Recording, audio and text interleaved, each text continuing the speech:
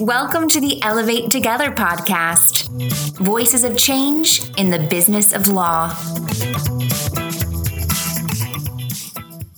Hello, this is Nicole Giantonio, the head of global marketing at Elevate.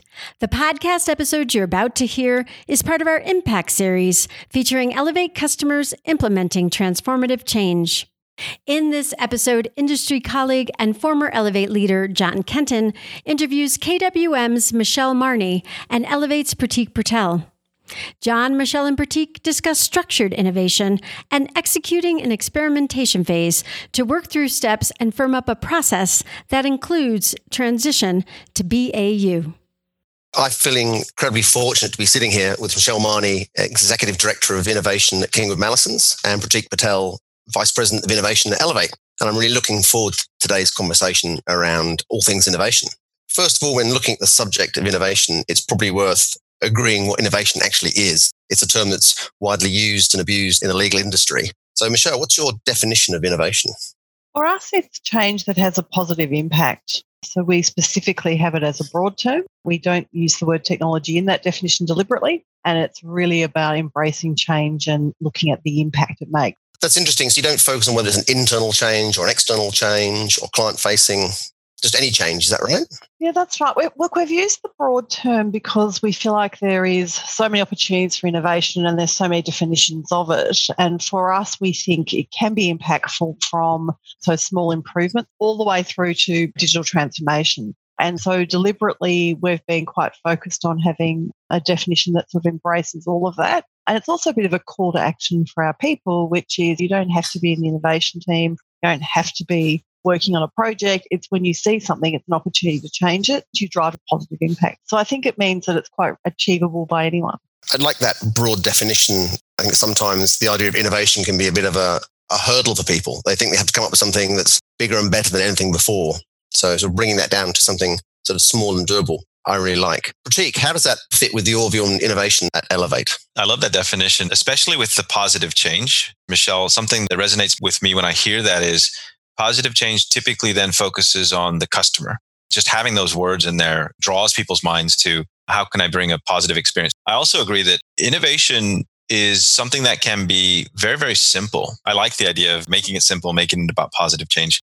Another thing, Michelle, that strikes me when looking at KWM is that you put a degree of structure and rigor around the process of innovation, whereas a lot of people would normally say, no, innovation, it's free thinking, it's whiteboards, it's post-it notes, you can't tie me down. Give me a background on why you've taken that structured approach and explain what that approach is. Absolutely. So plenty of whiteboards, plenty of post-it notes. We've been doing this for a while, and one of the key barriers to change and for people to really adapt and try new ways of working is often skepticism or it's worked for me previously. And so rigor and structure, what that brings is, if you like, a more scientific approach, evidence-based. We document everything. It's all about learning. And our structure and processes are all designed in such a way that every single process has outcomes that are measured. We're very data-driven. So before we undertake any innovation, we're very focused on the hypothesis. What's the client problem to solve? We really focus on the problem. So for us, structurally, we have a process we follow.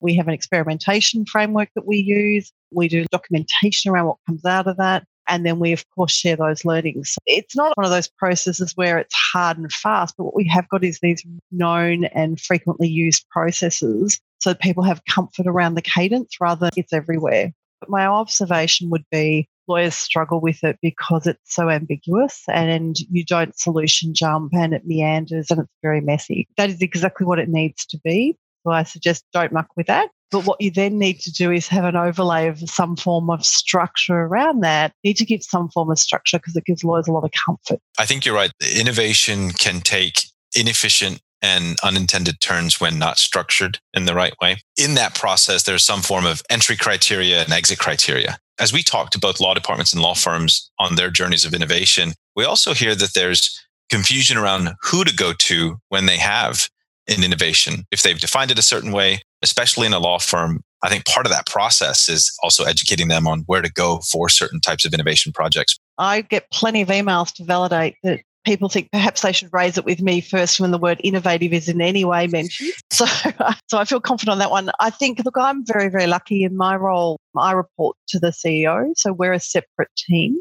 Structurally, separate team, and that team is separate to technology or knowledge management or other groups where it might sit under in other firms. It's very clear that it's a separate designated team. That doesn't mean we don't work with all our colleagues, and of course we do, but there's very clearly that team is focused on innovation and, in fact, transformation. And so we have a robust communication plan. We've got quite a lot of material that's self-serve. We're always sharing our stories. When you say are people confused where to go, I think one, structurally, it needs to be clear. So for us, it's a separate team that will absolutely get you started. We'll tell you whether the idea's been done before. We'll triage the idea with you, get you up and running. But the second piece is there's lots of signals within the organisation of this is where you go. And those signals are really important. To pick up on that structured, unstructured approach, you have these various steps. I'm sure people who are listening to this will be kind of struggle to work out how does that look. Could you provide a bit more detail on what that process looks like? It's 8 steps broken into 4 and 4. And so the first 4 we democratise. So everybody in the organisation sort of gets involved in them. We have these missions, and the missions are 3 key, if you like, strategies or focuses or areas that we're driving after.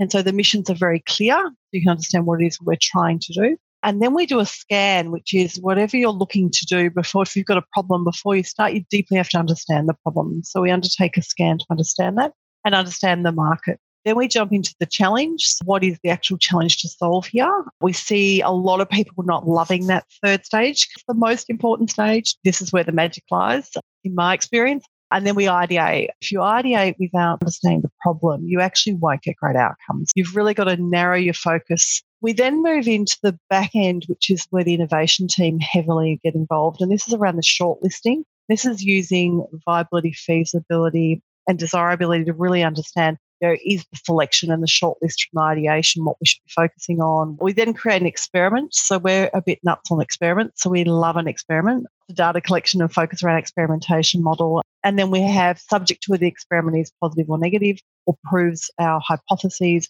would then go into an implementation, and then we do a promote and a communication plan around it.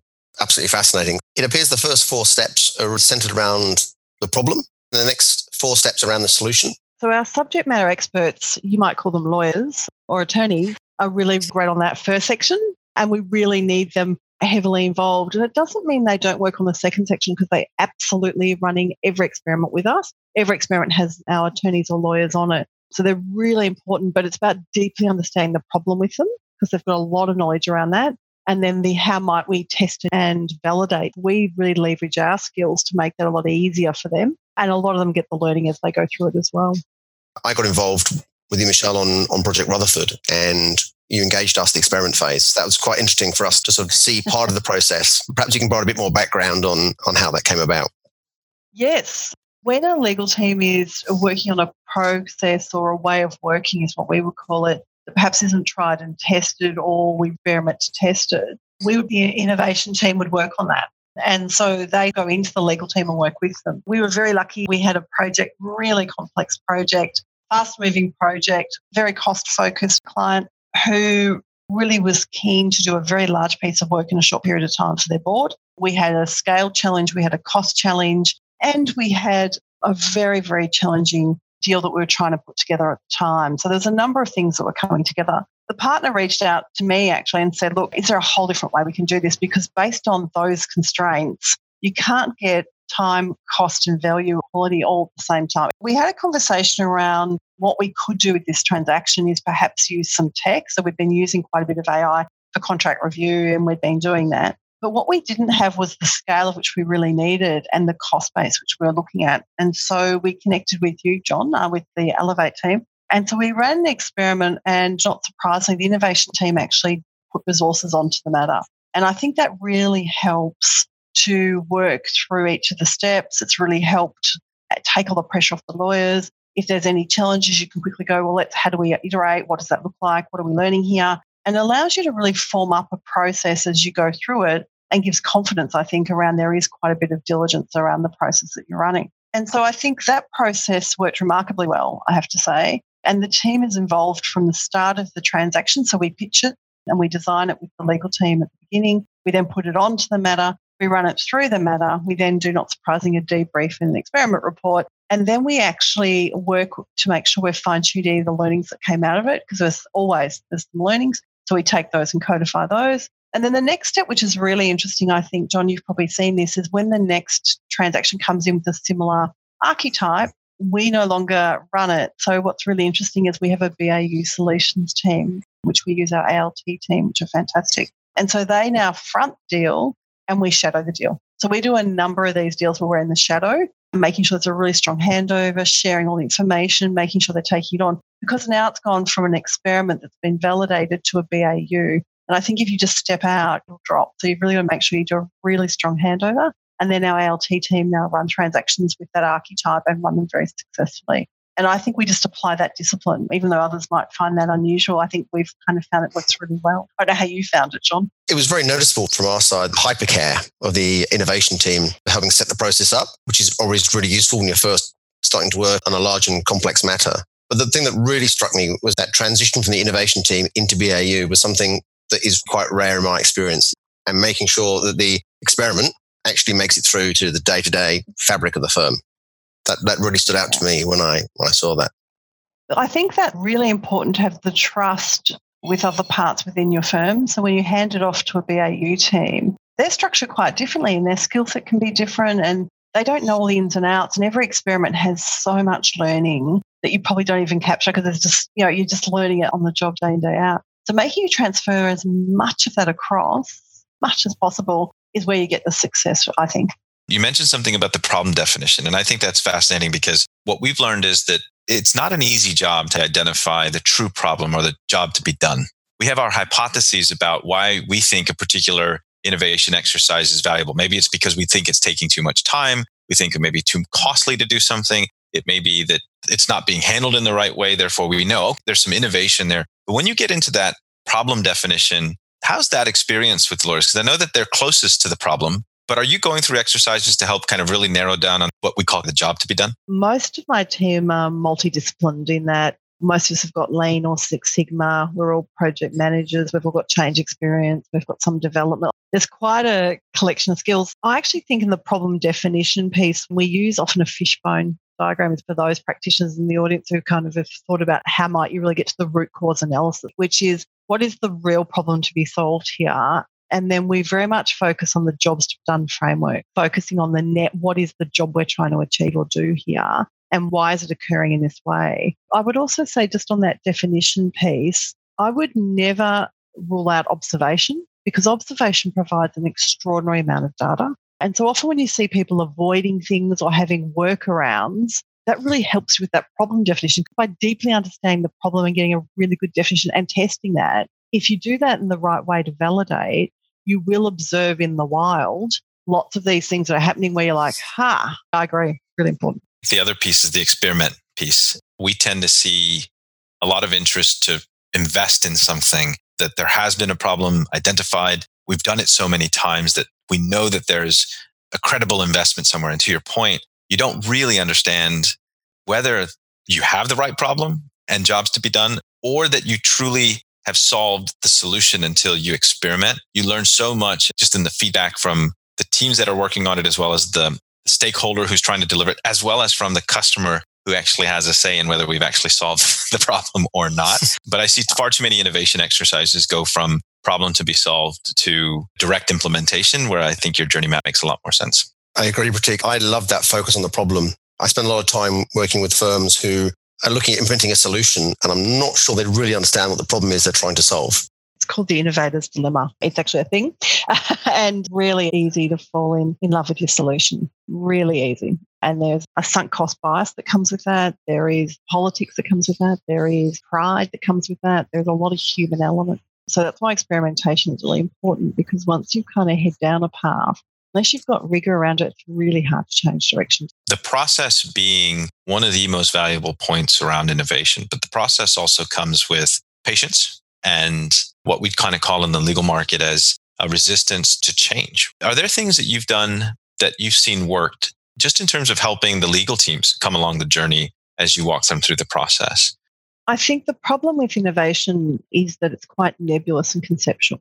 And so it's really hard for people, lawyers in particular, who are really busy in their day jobs, to be innovative. You're moving from right brain to left brain thinking. There's a lot of going on there. By having an experimentation model, we apply it to quite a lot of things. So, for example, new legal tech goes through it at major matters. We use that model quite actively as a way to de-risk, educate, and to your point, work through the change resistance as we go through it. So the first bit we would do with our lawyers is do some desktop research on any kind of experiment before we start, which is this the best problem to solve? Has it been solved with the right techniques? Then we do an identification and say, okay, from the desktop research, here's the things we're going to identify. So let's say we pick a tool or a way of working with Elevate, pick an example. When you select that, the next thing we do is a first pass review, which is a quick check around how is this going to play out? Like we just test and really spend quite a bit of time focused on the design of the experiment.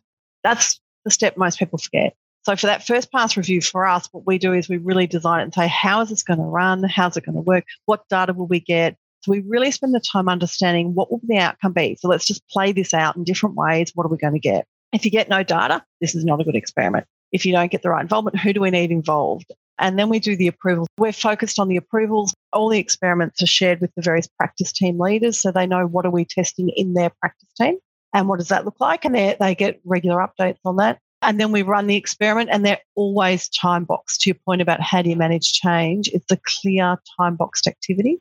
And I think that's critical. Experiments where they just meander and have no start and finish, really hard to get momentum, focus from your legal teams and get outcomes and learnings that you can share. Also hard for people who are on the sidelines to kind of remain interested. So what you want is your firm to be engaged and interested in what you're doing. When this is a very long project, it's hard for people to do that. So you've got to think about. And then the last bit is a number of key statements. One of them is around, is our learning objective met? What needs to be true? And we'll have a series of statements that need to be validated. And we validate it. And so the lawyers find that really interesting because it's very evidence-based and they're in that process. So then we create a very detailed experiment report, which is a thing of great beauty. And, the lawyers write that with us. So for how does this feel, they will say, actually, this was great, this wasn't great. So it's not like it's all red roses and everything was perfect, but here's some things you need to know about. So we're sharing that learning in a way that's very actionable. And I think when change is laid out as transparently as that, the lawyer will say, I saved time here, this was great. It took me this much time to learn it. A lot of the uncertainty is pulled out because there's a lot of that being articulated in a way that you can feel more comfortable. And I think bringing it to as concrete as possible really helps for people to work out what is the new change going to be. Every experiment for us has a report. All our reports are published on our intranet and they're linked to whatever product you're using. So you're able to see what were the findings, who was on the experiment team, what saving was there, what did they find, what worked, what didn't work. I think that helps in just making it real rather than the conception of, this will save time and these 3 activities and this is how much. Quite detailed. Yeah, and I know one of the things we often are challenged with on an innovation team is this differentiation between an innovation project that is structured and that produces, in my view, multiples of ROI because it's done in the right way, and what I'd call on-the-fly innovation, which is serving our teams who happen to be in a certain matter situation, project situation, looking for a very creative way to release the pressure on a particular challenge that they have. And really differentiating for the folks who leverage these different practices, when to use both. I think there's a discipline around that in and of itself. I feel like a lot of the requests that we get into our innovation team, or if you're maybe a practice manager that has to support a practice of law, I think they'll say, but how do you solve for those rapid fire situations that I often feel like I get? And I know here at Elevate, what we tend to do is help them organize the situation first, being able to see the problem, see the situation, and putting people on a path where the problem doesn't seem as big and as or complex or complicated as it is. But I'd love to hear your perspective on it too, because you probably get a flavor of those in the firm. Probably a flavor is an understatement. But what do you do when that kind of situation comes about?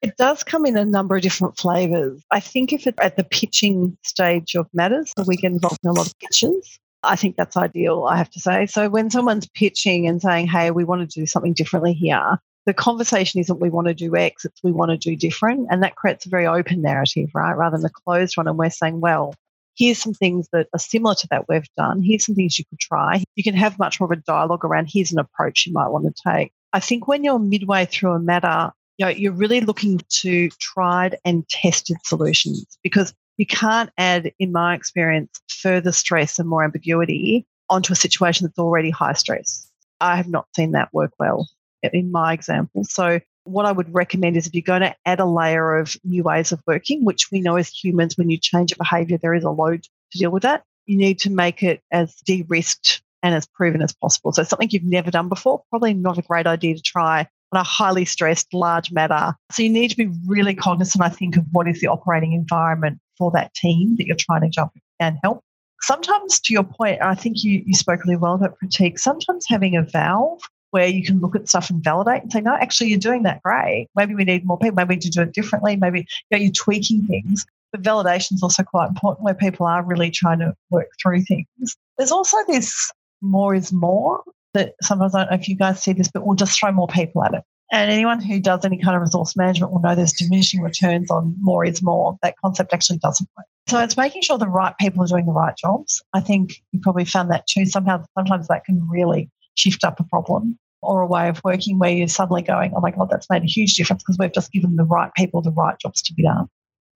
I think that's interesting, Michelle. So I imagine you get more requests coming in you can possibly cover. So how do you handle the thank you for that suggestion, but no, we can't get to that right now? There's definitely a resource scarcity issue in that there's always more ideas than resource to solve. Just because you have loads of ideas doesn't mean you should do them. I think there's sometimes this kind of tension around people fall in love with their idea. And I kind of akin this to, as a mother, if you show your baby pictures to people, you always think your child is gorgeous. And I'm not suggesting other people's children aren't gorgeous, but it always looks so much more attractive in the eye of the beholder. And I think ideas are a bit like that. You kind of fall in love with your idea. So we get all sorts of flavors from, hey, I've got an idea. Can you guys look at it? Usually when you have an idea, no good deed goes punished. We get you involved. And so that's a good test, right? How committed are you to the process? And we actually have a runway. So unfortunately, we do get full and we only run so many experiments at any point in time. And so we will have a backlog. We're agile orientated. So we'll have a backlog of things we're going to get to. Believe it or not, one of the key resources we use, I think nearly every day, will be our what have we looked at previously? What ideas have we looked at previously? What tech have we reviewed? We're constantly going back so that the resource scarcity issue is being managed. And I think without those sort of really basic tracking systems, which are boring, I know, you spend your life redoing and we just don't have the luxury of that. So we're quite driven around keeping all that record keeping, believe it or not, in a way that all of us in the team can jump in and say, actually, we know the answer to this. We've seen this, we've done this, really making sure you're kind of liberating. Looking at K2M, you're around 300 partners spread out globally. Law firms are famous for being change resistant. Is that how you try and steer 300 partners across the globe in one direction? It's a bit of a challenge. They trade on their personal reputations daily. And so you can understand someone who, when you de-empathise and understand the problem, they want to give the best result to their client, to their partner, to the firm. And so when you're looking at that as a starting point, this change resistance is usually based in, I want to make sure I'm going to get it right. I'm time poor. I want to make sure, it's a good outcome. And so a lot of the stuff and the points that we've been talking today have been about how are we signalling that these aren't wasted time. So one of the reasons why we do these experiments the way we do is because once an experiment's done and we say go or no go, if it's a go, you can stand behind the rigor that if you want to use any of these things that have come out of our experiments, you will absolutely get a positive impact because we've de-risked it and verified it for you with so much rigor that you can be confident to stand behind it. That helps the change conversation rather than I tried these things that don't work. There's lots of that kind of level of immaturity around what you're delivering into the practice. If you've actually got that. And then the second piece I think that's really important is who's sharing the knowledge or the information about that. And I've kind of alluded to it a couple of times. I've got an amazing team, extraordinary, very, very lucky. Most of the stories we try to get our partners and lawyers to tell, and they'll share them and they tell their experience. Because it's really good for a peer to hear from another peer how they experienced it, what they found scary, what they enjoyed. Nearly always you'll have a lawyer say, oh, it was really amazing. I couldn't believe that it did X, and that was their insight. And it's really hard to get that out, I think. When the innovation people say it, of course we think it's great because we do this for a living. But when perhaps a skeptical peer says it, people are like, interesting. Pratik, does that resonate with you in driving change in organizations? Absolutely. One of the questions that came to mind, and I think a lot of people will be interested in, is how do we measure positive impact? If they're driving their own innovation and they're trying to demonstrate the value of that innovation, what categories are we using to say it's positive impact? In some cases, we hear that it may be financial impact, but in a lot more cases, we're finding that it's a piece of it. It is not the driver for innovation. So Michelle, I'll ask you, and maybe I'll share a little bit, but I'd love to ask, what metrics are you using to measure the positive impact in your firm? Yeah, so it will depend on when we actually design the experiment or when we go to put something in place. We use a multifaceted approach. So we say, does it create less friction for the lawyer? And so that's an impact which is not financial. It's around ease of use, and I get that. But this is adding more friction or complexity, or is that, so hard to get your head around, really, really looking at the empathy piece around or the adoption and ease of use piece in a way that's really thinking about friction and how to make it really easy. So that's one of the measures we have. Certainly, we do look at, for everything we do, but it doesn't always apply, time measures. Risk is always there. Does it de-risk? Does it create a better outcome for us? Can we actually augment what lawyers do is probably another measure for us on impact. I think the trouble with legal is that on any given day, legal activities go from being wildly administrative to wildly complex and require extraordinary judgment all within one activity. So they're sort of very much combined or commingled. If you can make those wildly administrative, activities more automated and easier to do, that means those that are legally complex, you can spend more time on. So one of the measures for us is around, augmentation. Where is it fitting around that? Whether it says what it does. For us, impact is also about reliability. And so is it 100% reliable every time? Does it work? We do count as a team. We count the number of experiments we run. A number of go, no-goes, we certainly do. Number of workshops delivered, number of people trained. On our legal tech, we track all our number of uses and showing increased use around that. So we're pretty data-centric, I have to say, and we report on all that quite transparently. Yeah, that's fantastic. We do try and track back within our NPS scores, a specific question, are we innovating for you? And that's for the customer. So we get some feedback, are we asking the right questions to find the right problems? Are we actually executing projects that show innovation? So we're trying to get some satisfaction curve around our focus on innovation. We are actually tracking also the number of innovation projects. So we think it's more of a volume metric, but it is still representative of how much investment you're taking in the actual practice of innovation. I think we're hearing a lot more of this concept of reprioritizing lawyer time to the right activities. And so one of the metrics we're running, we're trying to find the right word for this, but it's how much time have we displaced back to lawyers for the priority of activities that they'd like to spend their time on. But these aren't easy to track. And I think part of where we are is just trying to identify in our world, right, what are the value points of innovation? And I think there are some financial metrics that we're going to have to track as well, which are how much dollars we're spending on innovation as a percentage of our company revenues and costs. We tend to not look at it that way, but I think it's being mindful about the fact that people need to know that there is a cost to it. One of the things I would say on that metric is it's harder to track revenue than you would think because we will often have what we call indirect revenue. We work on a legal team to work something through and that revenue through is rightly to the practice team. And so there's a lot of indirect revenue that you create and profit you enhance. And so I think it is quite hard to track, but I do agree it's a really important measure. Well, thank you both for your time. I think it's been really an interesting conversation. I guess I'll just ask one more question before we head off. Michelle, what's the sort of innovation or change that you see coming next that has you most excited for the future?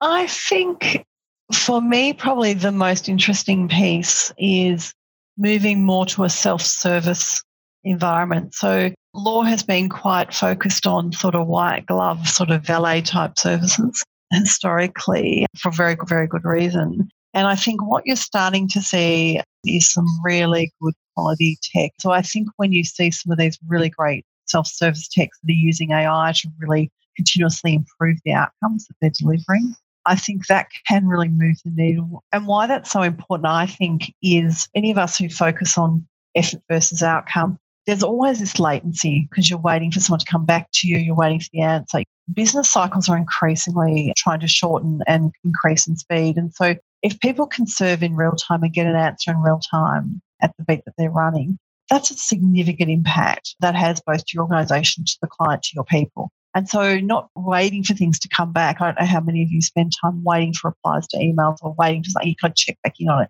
has it been done? The ability to self-serve and move on means all our people are enabled to run at a velocity which is really of their making. And why that's really interesting is I think when you move to digital, these agile teams that really are moving at that pace is actually increasingly important. So for me, I think it's really linked to self-service and velocity go together if it's done really elegantly. So I think that is probably for a service industry like law, a really enabling technology. That would be my final comment around what we should be striving for.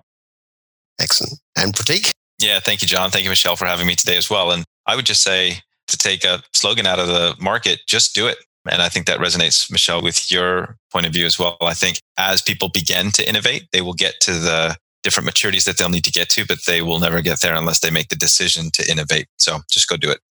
Great. Thank you very much. Tune in to the next episode of the Elevate Together podcast.